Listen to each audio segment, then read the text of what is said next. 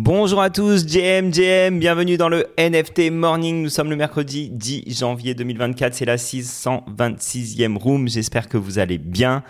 C'est Rem qui vous parle aujourd'hui. John sera absent, désolé pour les inconditionnels. Par contre, je suis bien accompagné. Alors, j'ai un autre co-animateur, c'est Mister Eden, que vous entendez parfois dans le NFT Morning. Bonjour Mister Eden. Bonjour Rem, comment vous allez ?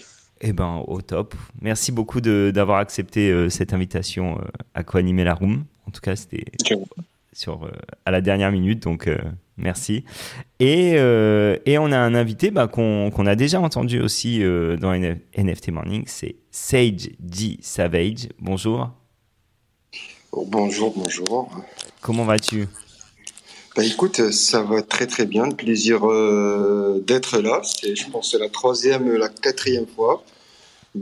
Toujours aussi, comment dirais-je, toujours aussi cool. Donc voilà, ça fait plaisir. Eh ben, écoute, merci beaucoup. Alors, comment on pourrait te décrire finalement ? T'es un artiste ? On va commencer par ça.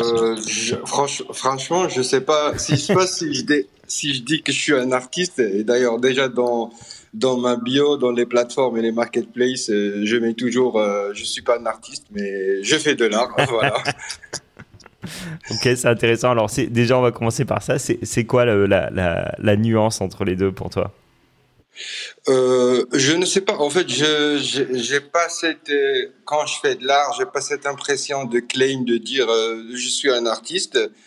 Et comme ça, en fait, juste je fais de l'art et après, voilà, ça dépend des gens s'ils considèrent que je suis un artiste ou pas.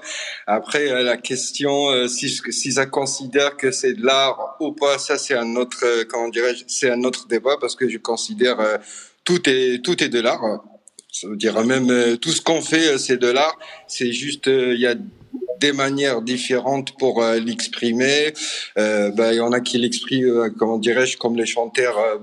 Les chanteurs, ils font des chansons. Les artistes, ils font de l'art. T'as des médecins qui font de la chirurgie et c'est de l'art aussi. Donc voilà. Très bien. Je vois que Mister Eden veut déjà intervenir. Non. Ah, pardon. C'est intéressant en fait. Le point par rapport à l'art parce que j'aime bien toujours poser cette question. Toi aussi, tu es artiste ou tu fais de l'art ? Moi aussi, je vais dire je fais de l'art. J'ai jamais été à l'aise avec le fait de prétendre m'appeler artiste alors que je trouve qu'il faudrait d'abord que on dise que je suis artiste, c'est-à-dire qu'on considère mon travail comme de l'art pour que je puisse accepter ça. Pour le moment, je me considère comme quelqu'un qui s'amuse en attendant. C'était ça. Ouais. Excellent. Alors, peut-être tu vas nous raconter comment t'es tombé, toi, dans les NFT, comment t'as découvert tout cet univers-là, et qu'est-ce qui t'a donné justement envie de commencer à créer ? Alors, pour commencer, ça va vraiment remonter à loin. Ça va remonter quand j'ai regardé le film Matrix la première fois et je me suis dit, si ça existe en vrai, la claque ouais. Matrix. Lequel ? Quoi ? C'était une claque. Le premier en tout cas. Après, bon. Ouais, c'était un truc qui sort. En fait, c'était comme une ouverture vers des trucs c'est comme si on savait des trucs qu'on savait pas. Et je me disais, c'est un jour dans la vraie vie, on arrive, certainement, ça va pas être pareil pour le moment. Et j'ai dit pour le moment, dans le futur, on sait rien. Et je me suis dit, si un jour ça arrive, s'il y a quoi que ce soit qui ressemble à cet univers, j'aimerais bien en faire partie. D'accord. Moi, je sais que Matrix, quand je l'ai vu, je suis sorti, je me suis dit, ouais, c'était bien, mais j'ai pas compris en fait. Écoute, moi aussi. Le premier, j'ai pas compris, mais comme je fais toujours, je regarde les trucs 20 fois pour comprendre. Voilà, c'est ça. Au bout de la cinquième, j'ai commencé à comprendre. Donc, t'as pris la pilule, je sais plus laquelle. On va dire au hasard la rouge. On va dire au hasard, voilà, on va dire la rouge. Et donc, t'es tombé dans le terrier du lapin blanc. Exactement. Et puis, ça fait 2 ans. Comment dirais-je, j'ai travaillé après le Covid et j'avais perdu mon entreprise. après le Covid. Et après, T'étais dans quoi à la base? À la base, j'avais une entreprise à l'aéroport. Je faisais de l'accueil VIP. Ok, Je m'occupais, on va dire, je m'occupais des célébrités quand ils arrivent à Paris. Et du coup, j'ai géré tous leurs voyages et les réservations et la tout ça. conciergerie, tout ça. Exactement. Et après le Covid, comment dirais-je, j'ai une baisse d'activité et tout ça, une perte de clients. Et du coup, j'ai décidé d'arrêter l'entreprise. Et j'avais travaillé 10 ans dans les domaines aéroportuaires. Et après, voilà, j'ai commencé de travailler un peu à droite, à gauche. Et un de ces jours, je regardais. En fait, je savais par rapport au Bitcoin, la décentralisation, l'idéologie derrière et tout ça. Mais pour les NFT, voilà, j'étais pas un peu au courant. Je faisais de l'art digital avant, mais j'étais pas très, très au courant. Et quand j'ai découvert, et depuis ce jour-là, ben, j'ai pas quitté le Web3. Donc voilà, sur mon Twitter, sur mon historique dans la blockchain, depuis ce jour-là, H24 dans le Web3, dans l'art, dans les NFT. C'est marrant. Mais juste, pour revenir à l'idéologie, c'était justement l'idéologie Bitcoin. Alors, on en a pas mal parlé hier d'ailleurs. T'étais pas là sur le débat sur la mort du crypto-art. Et justement, l'idéologie, c'était un truc qui t'interpellait ou dans lequel tu te reconnaissais? C'est ça. Des valeurs, quoi. Exactement. En fait, je sais pas si j'ai le droit de dire ça ici ou pas. Bah En fait, vas-y, écoute. j'ai toujours trouvé le système financier qu'on a, le système de fiat et les systèmes financiers. J'ai toujours trouvé depuis, je sais pas, depuis que j'étais jeune. J'ai toujours trouvé que c'est un peu, on va dire, c'est un peu de l'arnaque, voilà. Et en fait, je comprenais pas le fonctionnement. Et je me disais, voilà, vu on peut juste prendre un papier, print, mettre des couleurs et lui donner une valeur juste comme ça. Avant, c'était sur l'or, mais après, ça a commencé à aller à droite, à gauche. Et je me suis dit, il y a un truc qui va pas. Et quand j'ai découvert le Bitcoin et j'ai bien lu le manifeste, le white Ou le paper white de paper, ouais. Bitcoin et l'idéologie derrière et ce que ça voulait offrir. Et pour moi, comment je l'ai compris, ça voulait offrir plus de liberté dans les transactions, plus d'anonymat. Et le Bitcoin, c'était pas un moyen pour rendre tout le monde riche de base. C'était plus pour la décentralisation. Mais bon, ça fait l'effet et tout. Mais de base, c'est comme ça que je l'ai compris. C'est tout un autre système financier pour donner plus de liberté et plus d'anonymat. Très bien. Et ça, c'est le côté idéologique. Ouais. Après, si on rentre dans le côté pratique et on parle de la blockchain et tout ça, c'est largement plus efficace que le système fiat. Donc tu t'es reconnu dans toutes ces valeurs et l'art en fait est apparu à quel moment? Le quoi? L'art, enfin quand tu as commencé à créer des œuvres, à les minter, à en faire des NFT, tout ça. Voilà. En fait, par rapport à l'art, je faisais de l'art depuis que j'étais petit. Je faisais de la peinture. Bah, on a tous fait des petits dessins comme ça. Et après, j'ai commencé à faire de la peinture. Et je fais plus de la peinture abstracte. Et quand j'ai commencé les NFT et tout ça, en fait, je me suis dit, je voulais me lancer directement comme artiste. Et après, je me suis dit non, j'ai envie de découvrir tout ce qui existe en fait dans les NFT, passant par un fondateur, par un fondateur, community manager et tout ça. Et j'ai commencé à dégainer comme tout le monde pour des whitelists et dans des projets pour découvrir. Et après, j'ai commencé dans le système anglophone. Ça veut dire, voilà, je connais plus, enfin, j'avais plus de contacts avec avec des anglophones que francophones. Et après, j'ai été ajouté, c'était un projet, j'ai été ajouté à un groupe chat. Avant, on s'appelait par rapport au nom du projet. Après, maintenant, c'est POF, Proof of French. C'est Média POF. Ouais, bien sûr. Et ouais, on a commencé à dégainer en groupe. Ben Et Eve, après, elle en faisait partie, il me semble aussi. ouais, on s'est dit pourquoi pas construire un truc et aller soutenir, que ce soit dans le projet, que ce soit voilà, rentrer vraiment dans le Web3 et on a décidé de créer le média. Et dans Proof of French, j'ai commencé comme un community manager et builder. Et puis, j'ai eu un coup de cœur pour tout ce qui est trading. Ok. Et voilà. Et du coup, du coup, j'ai pris la casquette. Je leur ai dit, allez, moi, je vais aller découvrir des bons projets, les early projets et des alpha calls. Et voilà, j'ai fait presque 6 ou 7 mois d'alpha call. Et voilà, c'était cool. Ah ouais, donc tu passais tes journées sur ça, quoi. Exactement, que chasser des projets, voilà, chasser des trades et tout ça. Et l'expérience, comment dirais-je, c'était cool. Et je pense, voilà, dans le Discord de Proof of French, j'ai comment dirais-je, aucun mauvais call, je pense. Ah ouais. Et voilà, c'était marrant. On a fait un peu de pro. Bon alors, no Franchement, j'ai financial fait un advice. non, franchement, je leur ai Mais dit on toujours, je va suis pas peut-être un alpha caller. on Je va leur ai dit, je peut-être suis pas un creuser un alpha peu. caller. Je te jure, je leur disais, je suis pas un alpha caller, je suis un imposteur, voilà. Et en fait, je faisais pas vraiment les analyses, mais c'était plus par intuition et étude des sentiments. Voilà, je me dis, et parfois par Ok. rapport à la communication et tout ça.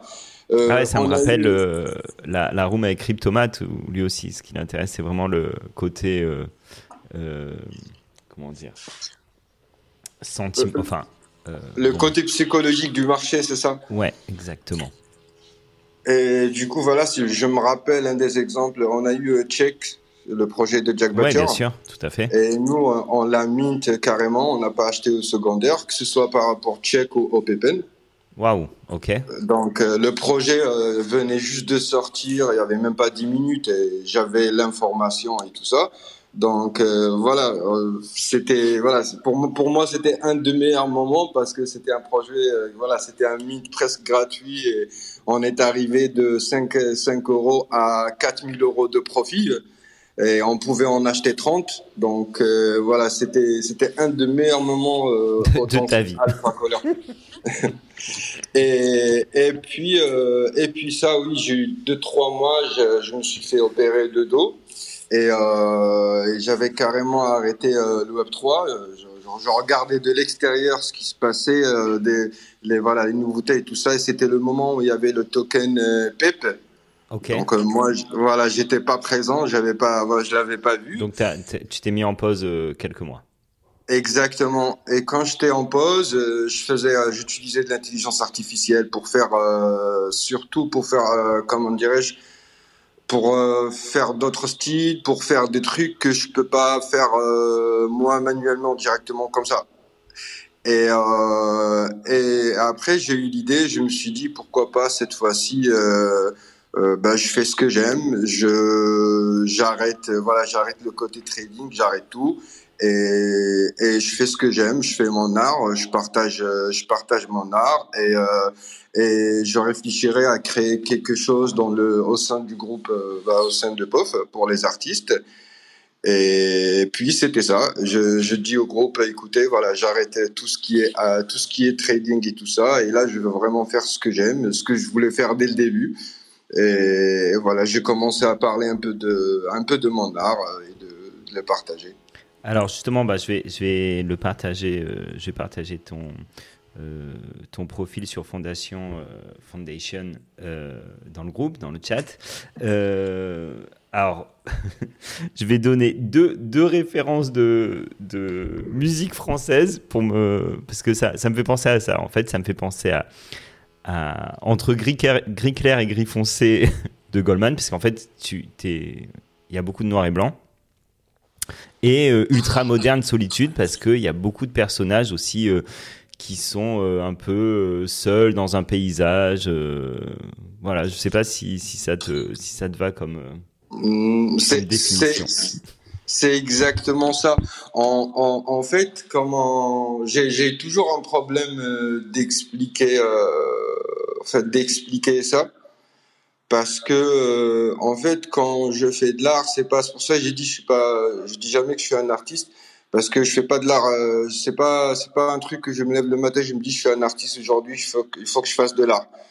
Ce que je vais dire, c'est quand je fais de l'art, c'est sur un état émotionnel. En fait, c'est que ça me vient comme ça. J'ai des trucs que j'arrive pas à exprimer avec des mots ou j'arrive pas à dégager. Et du coup, je me retrouve comment dirais-je, à me libérer, à délibérer ça, voilà, à travers l'art.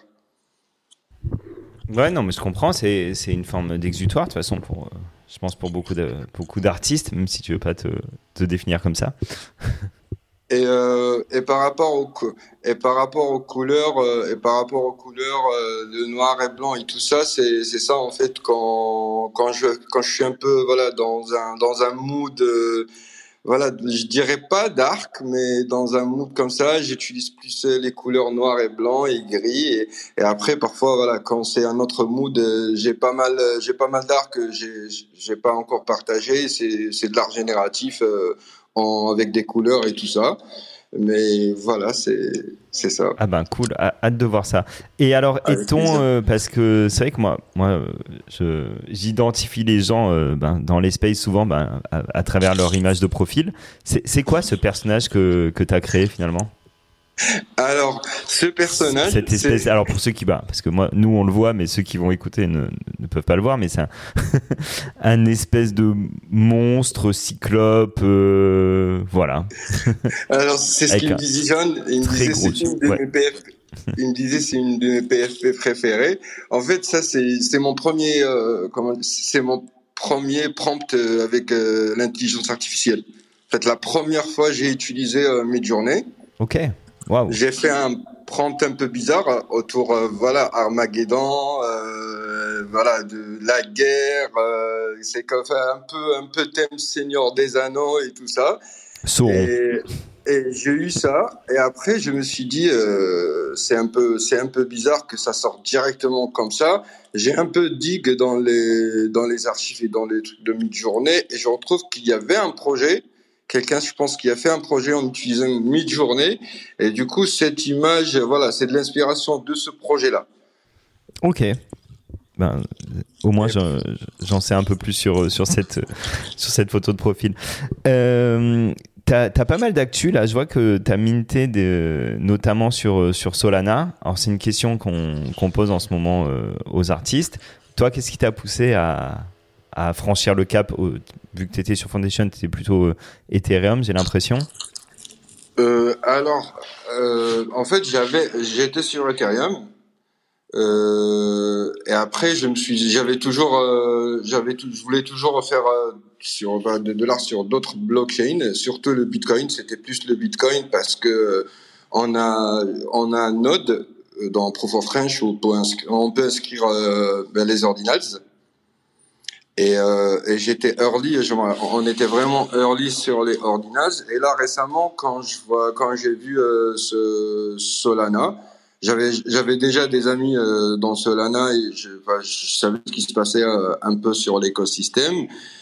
Et je me suis dit pourquoi pas. Pour moi, je me dis tout est variable, que ce soit les styles ou la blockchain ou peu importe où on drop de l'art, ça reste comment dirais-je, ça reste toujours l'art et le seul truc qui doit être constant, c'est l'amour de faire de l'art et de le mint, peu importe la blockchain.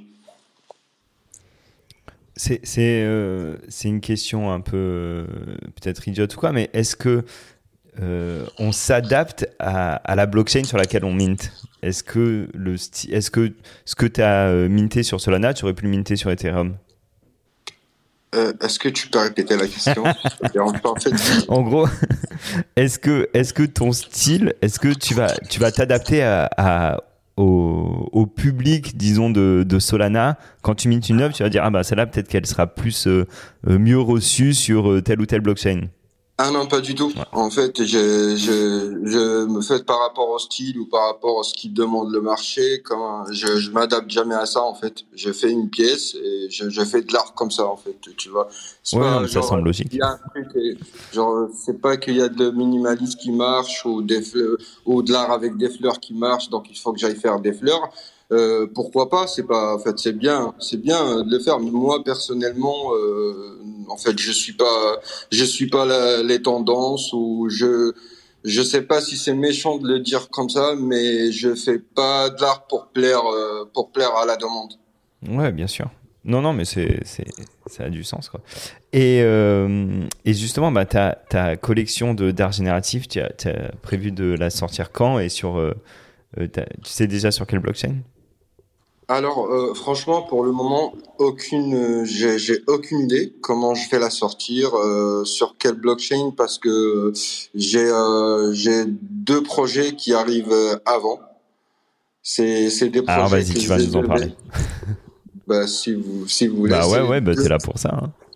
c'est deux projets que je voulais release en 2023. Mais après, comment dirais-je, j'ai pris un peu de recul. En fait, j'étais un peu pressé. C'était sur la notion de provenance où il y avait une petite tendance où on disait si on mint l'œuvre en 2023, bah, en 2024, on va dire que ça a été minté en 2023. Et après, j'ai pris un peu de recul et je me suis dit, voilà, je vais pas suivre la tendance. On sait jamais si je veux changer à la dernière minute. Et sur ces deux drops, j'aurai un drop sur Solana et c'est là j'ai en cours j'ai une limited edition de 30 éditions et le prochain drop ça va être une œuvre unique au thème autour du thème la couleur les nuances du gris et le deuxième drop ça va être sur Ethereum. Ça va être une collection de 3 œuvres uniques avec un thème de réflexion sur la personnalité. En fait, c'est une petite collection que j'ai faite pour en fait un peu décrire les 2 dernières années. En fait, tout ce qui m'est arrivé les deux dernières années. Et ça, comment dirais-je, chaque pièce sera accompagnée avec un poème inscrit avec le laboratoire Trinity Lab. En fait, c'est une sorte de smart contract où on peut écrire une image avec une histoire. Excellent. Donc voilà, c'est les deux drops à venir. Alors, il y en a un qui est en cours déjà, celui sur Solana. Oui, c'est J'ai posté d'ailleurs le lien à l'instant. Merci beaucoup. En fait, j'étais entre soit commencer mon drop sur Solana avec un 1 sur 1 et je me suis dit ça va être pour un seul collectionneur et je me suis dit si je commence sur Solana avec une édition, ça va me rapprocher de plus de collectionneurs, plus de monde. Et finalement, voilà, j'ai décidé de faire le premier drop en limited edition et suivi d'un 1 sur 1 d'une œuvre unique. D'ailleurs, là, dans le tweet que je viens d'épingler, je vois que tu remercies un collectionneur. Justement, c'est quoi tes rapports avec les collectionneurs? Ça, c'est justement un collectionneur qui a collectionné plusieurs œuvres de toi. Sur le dernier post. Balek 78. Oui, c'est un ami, ouais, si je me rappelle bien, je l'ai connu dans dernier NFT Paris. Et puis voilà, on l'a invité dans Proof of French. Et, et ce que je faisais moi avant, c'était tous les vendredis, je faisais un giveaway pour la commu dans Discord et chaque vendredi je mintais une œuvre unique et ah, pardon, excuse-moi, une seconde. Pas de souci. Ça c'est quelqu'un qui a sonné c'est dans le ma livreur. porte. Voilà, c'est le livreur, mais en fait vu que j'habite en fait il sonne la première porte qu'il trouve et ça tombe toujours sur moi. Désolé. Les joies non, mais on a l'habitude, t'inquiète. Hein, John, ça lui arrive souvent aussi. et du coup, voilà, je disais, ouais, tous les vendredis, je faisais un airdrop comme ça, un giveaway pour la commu. Je donnais une œuvre unique.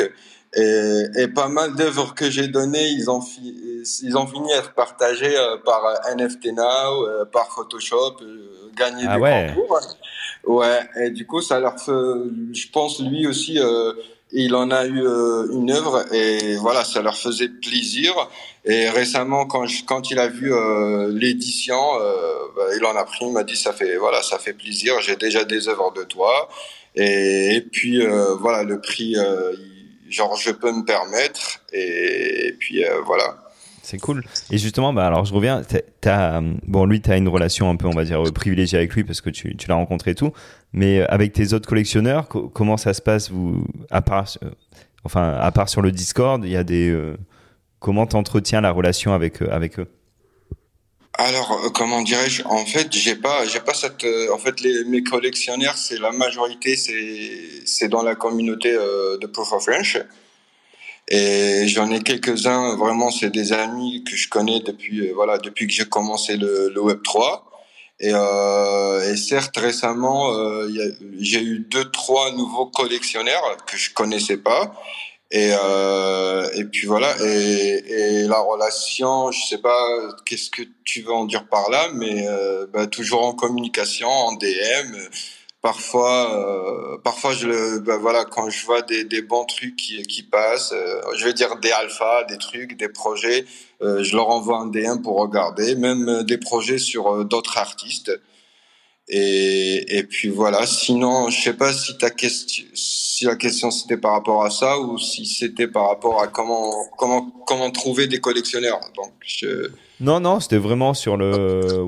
Ça peut aussi être ça, mais c'était vraiment sur le rapport, voilà, le rapport que t'entretenais, voilà, comprendre un petit peu quoi. Mais Mister Eden, je sais pas si t'as déjà des questions ou quoi. Oui, je voulais demander qu'il réponde aussi que ça, je peux répondre aussi à la question comment trouver des collectionneurs parce que j'écoute depuis, je pense que je suis comme un petit étudiant là, je suis en train d'apprendre. Il prend des notes. Oui, comment ça se fait? Comment trouver des collectionneurs?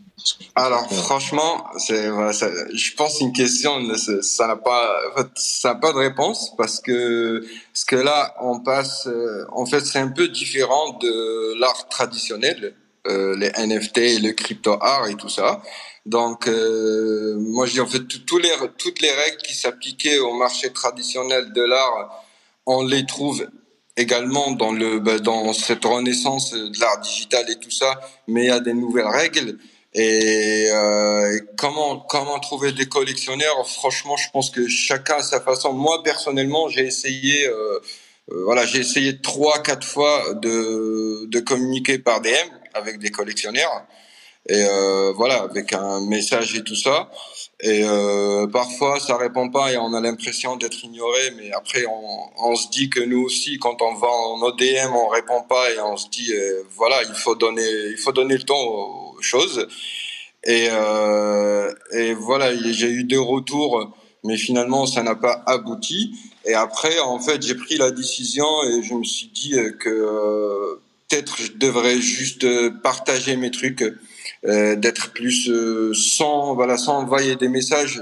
C'est pas un souci d'envoyer un message quand c'est bien écrit. Et sur ça, je dis, il faut surtout pas envoyer un message et dire salut, ça va. Comment ça va? Genre, il faut vraiment préciser ce qu'on veut. Et puis je me disais, voilà, juste partager mon art, être dans plus d'espace, parler de mon art, voilà, communiquer sur le feed avec voilà des artistes, répondre à des collectionneurs, des marketplaces, partager un peu, comment dire, participer un peu à tout ça dans le timeline et dans la communication. Et aussi, je me suis dit d'assister dans voilà plus d'événements d'art. Et je laisse ça et je laisse ça aller naturellement. En fait, je laisse que voilà quand mes collectionneurs que voilà ça arrive naturellement. Mais c'était un peu aussi, peut-être j'ai pas bien su l'exprimer, mais la relation avec les collectionneurs, c'est aussi ça que je voulais, de ça dont je voulais parler. C'est finalement ces collectionneurs-là, ces premiers collectionneurs, c'est un peu aussi tes ambassadeurs. Donc savoir, est-ce que tu leur dis, ben voilà, s'il vous plaît, est-ce que vous pouvez, si vous achetez un truc, est-ce que vous pouvez partager sur les réseaux, ce genre de choses, quoi. Alors Est-ce que sur ça se fait? alors sur ça, pas du tout. Je demande jamais, en fait, je leur demande pas d'aller Ouais. partager, mais heureusement, ils le font comme ça naturellement. Mais je partage, comment dirais-je, je partage mes trucs dans des groupes chat ou dans le Discord, dans notre Discord. Du coup, voilà, ils le voient, mais par rapport à mes collectionneurs, en fait, ils le font naturellement. Je leur demande, façon de demander.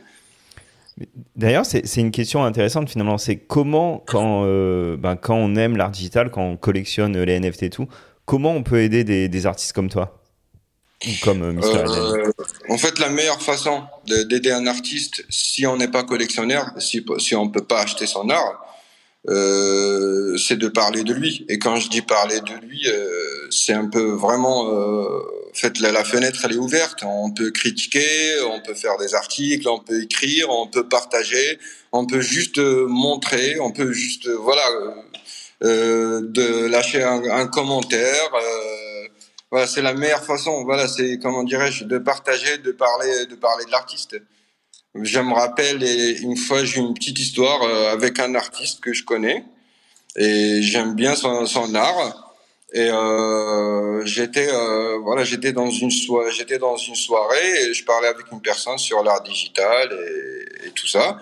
Et je me disais, tiens, ici je montre, si je lui montre l'artiste pour voir. Moi, à ce moment-là, je me rappelle, j'avais aucun drop j'avais pas encore commencé à partager.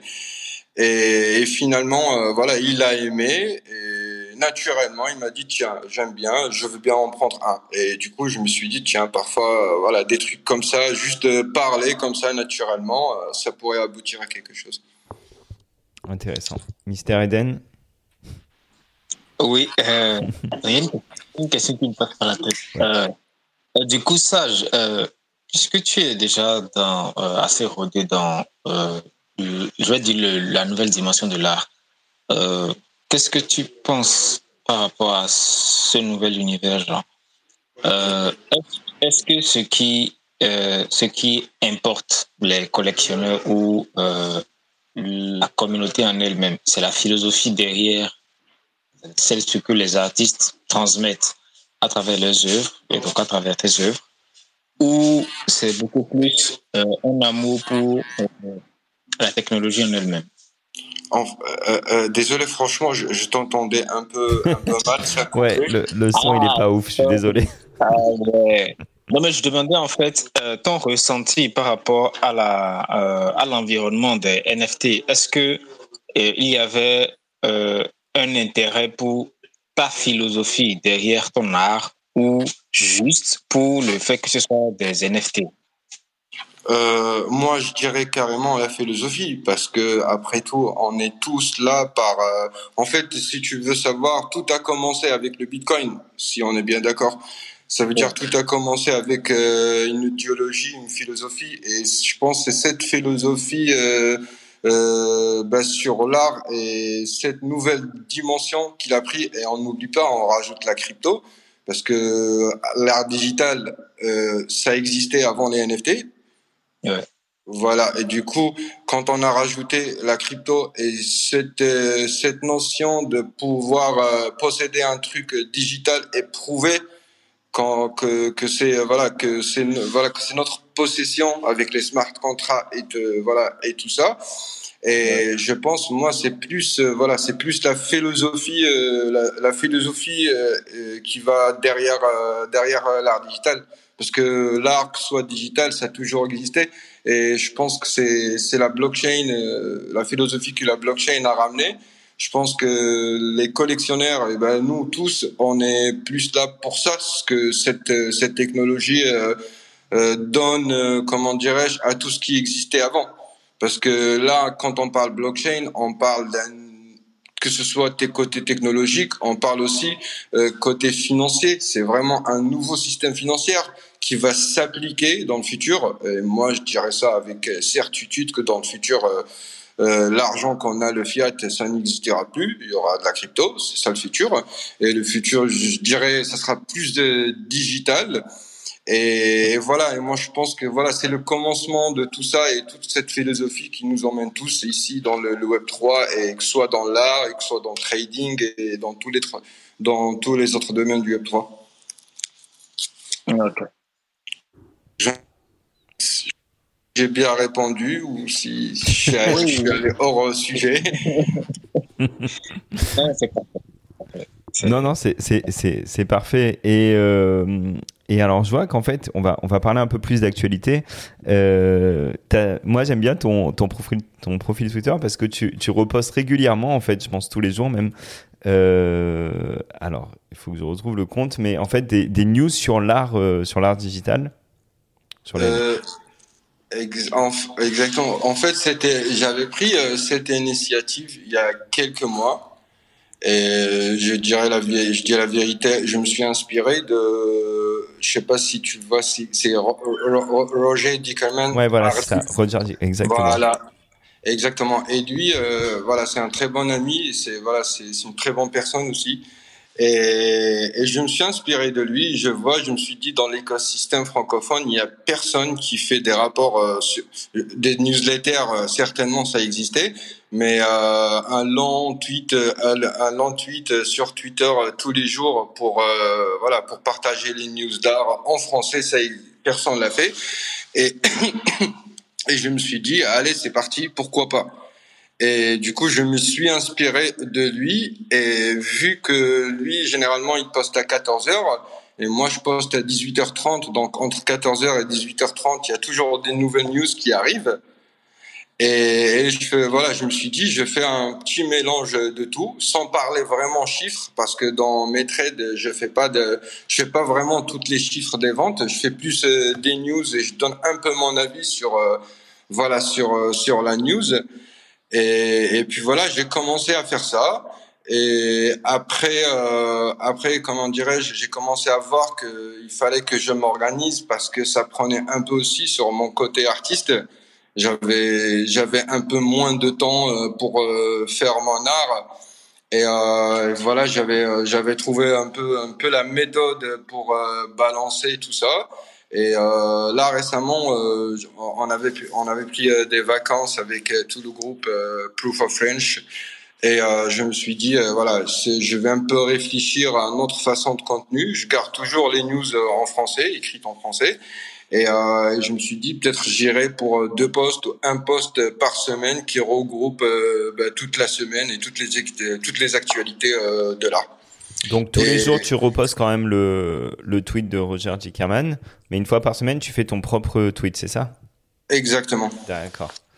Et ben, on va rentrer dans l'actualité. Alors, c'est quoi les grosses news que t'as pu voir là ces derniers temps, plutôt les tendances plus que les news? Les tendances, on va pas mentir, on voit les ordinals qui sont en train de faire parler d'eux, H24, et on voit cette tendance des artistes qui vont un peu vers les ordinals. On a eu pas mal de drops récemment. On a eu le drop de Ripak ou Ripash, je sais pas comment on le prononce. Je sais pas si tu l'as vu. Non. Vas-y, n'hésite pas à en parler, ouais. En plus, ça fait un peu parler. Le drop, ça fait un peu parler de lui. Hein. Il a drop une collection, s'appelait Swarm. Et je vais partager un des posts. Ouais, ok, vas-y. Voilà, des petits. Lui, il est spécialiste. En fait, son art, c'est autour de la surveillance visuelle. Donc, il fait toujours. Ah, mais oui. Ok. Des caméras. Ok, Ouais. je vois très bien. Et ça sold out même pas une minute, quoi. Et ça, c'est une collection de Ordinals? Ouais, ça c'est une collection de Ordinals. Ok. Et avec un grand volume, hein, quand même. Et voilà, sinon on a eu pareil, on a eu le 1er janvier. Mais alors, et pourquoi ça a fait parler? C'était quoi Enfin, ça a fait parler, c'est-à-dire on en a parlé parce que il y a eu de la hype autour ou parce qu'il y a eu de la controverse? En fait, il y a eu même pas de hype parce qu'il avait rien partagé avant. Il avait même pas partagé qu'il allait faire un drop. D'accord. Et il l'a fait juste comme ça. Et vu qu'il y a eu le Bitcoin, les news ETF, il y avait cette atmosphère de ordinal et tout ça. Et donc, je pense que ça a marché aussi par rapport à ça. Et ça a sold out en même pas quelques minutes. Et je pense qu'il y a eu même des achats ou secondaires avec un beau volume. Et puis, c'était ça aussi. Enfin, c'était ça. Tout le monde, il y avait des artistes Solana, des artistes qui veulent Bitcoin. Et ça a fait tout ça. Ok. D'ailleurs, c'est très marrant ce qui s'est passé hier avec le compte Twitter de la SEC. Ouais, c'était très marrant. Franchement, je l'ai vu en live Parce que ça a été relayé en plus sur plein de médias et tout. Genre, les gars, c'est bon, ça a été validé. Alors, si tu veux rigoler, moi, je l'ai vu à la seconde où ça a été tweeté. Ok. Ah ouais. Je suis allé faire mon post. J'ai une image que j'ai une fois. J'ai copié Bitcoin Magazine. C'est un même c'est un même Bitcoin. À chaque fois, il y a un truc qui est autour de Bitcoin qui pump. Une bonne news. Tu ressors le même la même image. Et je le poste. Je le fais tout le temps. Et hier, dès que j'ai vu la news, je suis allé le faire. Et 2 minutes après, on a la news que c'était fake. Et là, tu vois tout le monde qui ont partagé la news comme c'est bon, c'est cool. Tu les vois en train de supprimer les posts et tout, c'était marrant. Ouais. Et donc, juste parce que là, on en est où là ce matin ? C'est toujours pas. Franchement, je pense que c'est toujours pas approuvé. C'est en stand-by. Moi, à mon avis, je pense que ça va être. Je pense, on va dire à 70% que ça va être approuvé parce qu'il y a eu déjà un tweet avant avec un trade. Ok. Voilà, je sais pas si vous l'avez vu. Et à mon avis, je dis s'il voulait pas vraiment aller loin, il partage même pas un tweet ou un thread où il parle de l'avancement et tout ça. Et tu vois ce que je veux dire? Et à mon avis, ça va être approuvé. Après, voilà, dans la crypto et tout ça. Il reste 30%, ouais, voilà. Voilà, les 30% à la dernière minute, ça peut être annulé et tes bags, ils vont down, quoi. Donc, ouais, c'est ça qui fait la beauté, en fait, de la blockchain, c'est cette adrénaline. Donc, faut avoir le cœur bien accroché. Ouais. Ok. Et d'autres tendances, donc Ordinals, ok, ouais, ça c'est quelque chose de. Enfin voilà, on sent que c'est parti pour durer, quoi. Et d'ailleurs, toi, t'as dit que t'as pas encore minté sur, créé des Ordinals. Non, du tout. Mais je suis en train de préparer quelque chose. Ok. Ouais, voilà. Je préparer quelque chose. Ça fait longtemps et je l'ai pas encore terminé. C'est une peinture que je vais scanner après pour la digitaliser. Et voilà, en fait, le thème et l'histoire, ça m'a mis beaucoup de temps pour être d'accord avec moi-même que c'est ça ce que je veux. Et je me suis dit, voilà, c'est ça que je veux inscrire comme ordinals. Au début, j'étais un peu pressé parce que je me suis dit, tiens, si je l'inscris. Tu voulais quelque chose de symbolique et qui soit importante pour toi. Exactement, okay. Parce que je me suis dit quand même, si on drop de l'art dans une blockchain, la moindre des choses, c'est sur Bitcoin, c'est ça, c'est quand même. Voilà, c'est respecter un peu la blockchain et l'idéologie de la blockchain aussi. Très bien. Je me suis dit, je fais quelque chose de beau. On va pas dire de beau parce que l'art, c'est on peut pas dire beau. Qui te plaisait, quoi. Voilà. Et j'étais un peu pressé au début parce que je me suis dit, si je l'inscris dès le début, ça va être considéré comme les sub 10K et tout ça. Et après, je me suis dit, si je presse, si ça se trouve, je vais partager quelque chose que j'aime pas après. Et je me suis dit, c'est pas grave. Si je l'inscris maintenant ou après, si le message il passe, c'est le plus important. Très bien, on a hâte de voir ça et tu nous diras comment on fait pour pouvoir se la procurer. Avec plaisir. Et ce qui m'intéressait aussi, c'était Mr Eden, ouais, vas-y. Oui, en fait, je voulais savoir comment ça se fait en fait de mint sur les ordinals. Ça, là, je suis bleu. J'aimerais un peu d'explication là-dessus. Sage. Les mints, en fait, dans les ordinals, déjà, en fait, il faut la wallet, ta wallet ordinals. Et Ok. après, ça dépendra du projet, ça dépendra si c'est des enchères pour l'art des œuvres uniques ou si c'est une collection. Après, ce que je peux faire de mieux, je t'enverrai un message, je t'inviterai à Proof of French. Et voilà, on a carrément un chat dans le Discord avec une personne H24 avec en fait t'as toute l'explication de comment commencer pour les ordinals, quoi faire, comprendre les étapes et tout ça. Je t'enverrai ça par DM. Ok. Je pense Ça va. parce que c'est un sujet qui intéresse beaucoup de monde, beaucoup d'artistes notamment, Bon. et on a prévu sûrement de faire une room sur ça dans pas longtemps, qui sera un peu plus tech, mais voilà.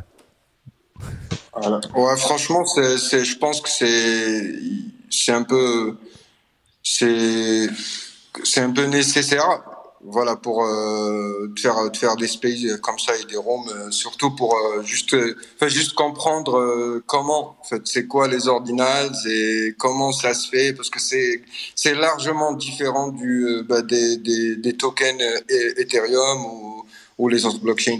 Ouais, non, mais ouais. Et d'ailleurs, peut-être on la fera ensemble, Sage.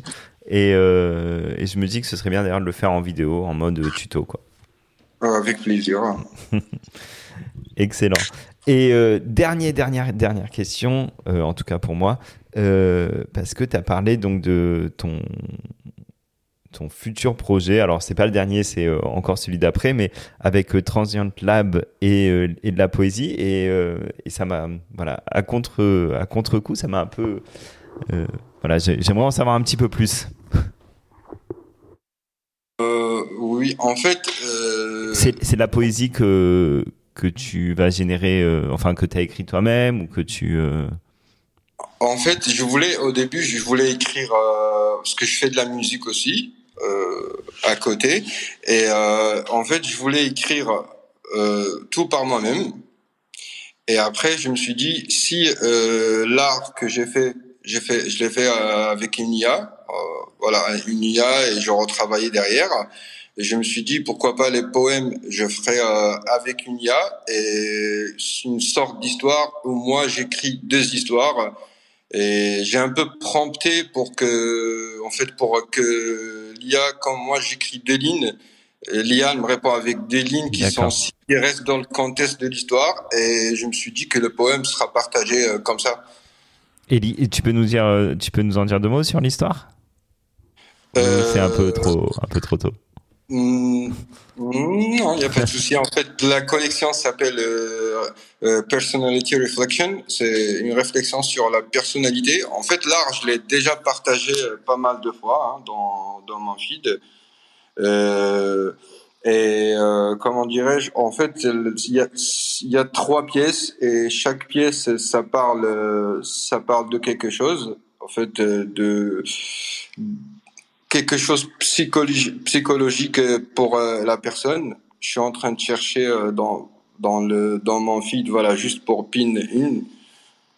J'en ai mis une. Voilà, donc cette pièce s'appelle You versus You. Ça veut dire voilà, Toi contre toi toi. contre exactement.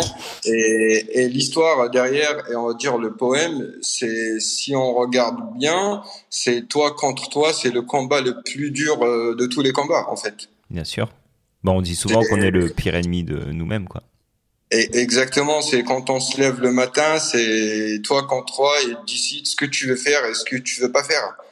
Et que ce soit, tu fais ces deux choix qui vont donner deux résultats pour deux réalités différentes. Et que ce soit le résultat de ce qui va se passer, ça va être en toi. Tu vois ce que je veux dire? Se dire c'est toi contre toi, Bien et sûr. après le résultat, tu vas l'absorber. Mm. Et c'est ça le combat de tous les jours. Et tu te dis que aujourd'hui j'ai fait ça, et peut-être je devais pas faire. J'ai fait ça, je l'ai pas fait correctement, j'ai eu ça. Donc demain le combat contre moi, c'est de le faire contre autrement. Et après, comment dirait, on pourrait élargir dans toute la vie. En fait, c'est toi contre toi. C'est la décision que tu prends au final qui va donner naissance à un résultat dans la réalité. Et comment dire, l'effet papillon. Ça veut dire tout ce qu'on fait, voilà, tout ce qui va venir après, ça pourrait être le résultat de ce qu'on a fait. Donc, on a voilà, on a ce moment, on parle avec soi-même et on dit, est-ce que je fais ça, est-ce que je fais pas? Et t'as l'autre partie de toi qui te dit non, le fais pas, pourquoi tu le fais pas? Et en gros, voilà, je voulais parler un peu de tout ça. Génial. Et ben pareil. Et ça tu t'as pris de le sortir quand? Le dropper quand? Ça, je me suis dit, c'est après le drop de Solana. Ok.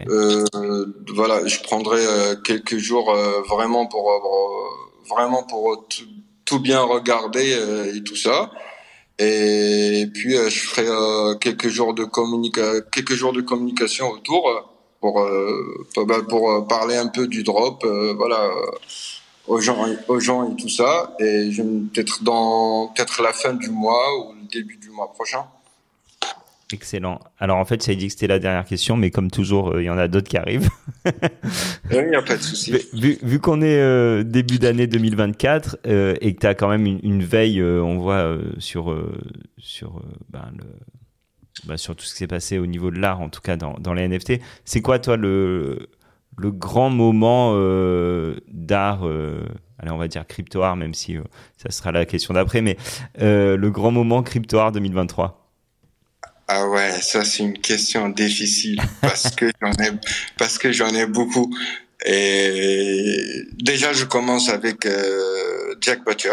Ouais, ah ouais, c'est logique. Jack c'est Pippen, c'était l'histoire on va dire moi c'est l'histoire de l'année parce que moi je l'ai mis artiste de l'année parce que moi j'ai mis l'artiste de l'année parce que comment dirais-je, il a vraiment, c'est pas question de quelque chose qu'on a acheté $5 et on l'a vendu 4000. Non. C'est qu'il est encore là. Déjà, la preuve, il est encore là. Ça, c'est la première chose.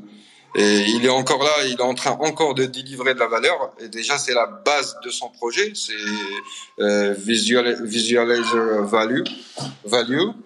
Et moi je dirais c'est un peu des événements où on était tous un peu bouleversés. C'est quoi Check, c'est quoi OPPN, c'est quoi ces trucs de $5 à 2000, 3000, 4000 et les gens en fait ils ont compris juste un peu après quand ils ont bien regardé en fait ses trades, sa communication et tout ça. Et moi, je dirais que voilà, Jack Butcher, c'est un peu l'artiste de l'année. Ouais, clairement. Et après, je mentirais pas, il y a eu aussi Sam Pratt. Qu'il a réalisé cette année. Bon, on est raccord. Ouais, non, ce qu'il a réalisé cette année, c'est juste incroyable parce que l'histoire derrière son projet ainsi que l'exécution dans l'art, en fait, c'est carrément incroyable. Et aussi le jeu qu'il a construit, voilà, c'est quand on dit un jeu, on attend un gaming, mais lui c'est vraiment un jeu de poésie, un jeu de texte, de mots. Et voilà. Est-ce que le storytelling c'est important pour toi et pour le storytelling, je sais pas, moi il y a un truc que j'aime pas, je dirais pas que j'aime pas, mais que je fais pas, genre quand on fait de l'art et quand on va mettre, on va dire dans le timeline, on partage l'art et après on a un texte de 1000 pages avec une pièce d'art pour décrire l'art et je me dis c'est un peu plus, c'est un peu beaucoup parce que on dit tous souvent la pièce la pièce parle d'elle-même. Ouais. On va dire des fois, ouais. Pour l'artiste sûrement, voilà, pour ceux qui reçoivent l'œuvre, des fois c'est un peu plus voilà, flou, parfois on a des pièces où t'as pas besoin de rajouter un storytelling. T'as juste la pièce, ça va parler. Et parfois on a des projets et des pièces et tout ça où le storytelling il est important et ça veut pas dire que les pièces elles parlent pas d'elles-mêmes, mais c'est le côté fonctionnel de rajouter ce storytelling. Génial. Allez, dernière question, c'était le thème, c'était le débat d'hier. D'après toi, est-ce que le crypto art est mort? Ouais, j'ai vu ce débat passer. Moi, je suis pas rentré dedans, voilà, parce que la personne qui a tweeté ce débat, voilà, on va dire, j'aime bien ce qu'il publie, mais parfois il va un peu au clash, ouais. Voilà, exactement. Et ça m'a fait marrer cette débat parce qu'il y a eu pas mal de mèmes autour et c'était marrant. Mais je disais non, c'est pas mort. Je comprends pas pourquoi on dit ça en fait. Alors que Mais t'as pas on est écouté la room d'hier alors. voilà, alors qu'on est qu'on est tous qu'on est là en train de parler de Exactement. l'art. Si tu regardes le marché, il y a toujours des pièces qui se vendent, il y a des artistes qui drop. Donc moi non, je dirais pas. Mais je dirais dans le futur, ça va être un peu, ça va pas être comme maintenant en fait. Ça va un peu évoluer au terme de l'art parce que là, on va dire l'intelligence avec l'IA, on est qu'au début. On n'a pas encore commencé. Ça, c'est juste 1%. Et moi, je dirais le futur, déjà, ça, c'est pas, en fait, c'est la question que tout le monde en parle, que le futur, c'est vraiment un futur digital. Ça va être plus digital. Et si c'est digital, l'art, que ce soit crypto, que ce soit on le paye avec crypto, la monnaie des futurs, je sais pas, il y aura autre chose peut-être hors que crypto, mais ça restera, il y aura toujours de l'art. Voilà. Écoute, merci beaucoup. Mister Eden, je sais pas, je te laisse si tu as encore une dernière question ou quoi. Non, je pense que c'est parfait pour moi. Moi, je dis des questions. La conclusion te va. Ouais, la conclusion me va super bien. Écoute, merci beaucoup SageDSavege pour avoir toutes les infos et tout. De toute façon, je vais partager ton compte Twitter dans le podcast pour suivre toutes tes actus. Écoute, c'est avec plaisir et je vous remercie déjà vous pour avoir host le space. Avec grand plaisir. Voilà, comment dirais-je, space de qualité. Et je remercie déjà les personnes qui sont là le matin en train de nous écouter. Voilà, je vois pas mal d'artistes que je connais merci à tous. Voilà, dans l'audience. Et écoute, ça fait toujours plaisir. Et voilà, je serai là pour les prochains space. Génial. C'est vrai que t'es souvent là. Et puis, comme j'ai dit, on te retrouvera sûrement pour un tuto sur les ordinals. Mais avec plaisir. Merci à tous. On se retrouve demain avec les frères Grenacia. Et là, on va parler plus de trade. On va continuer à parler de ordinals sûrement, mais plus côté trading. Voilà, ça va être assez cool. Merci à tous et bonne journée. JM. Bonne journée.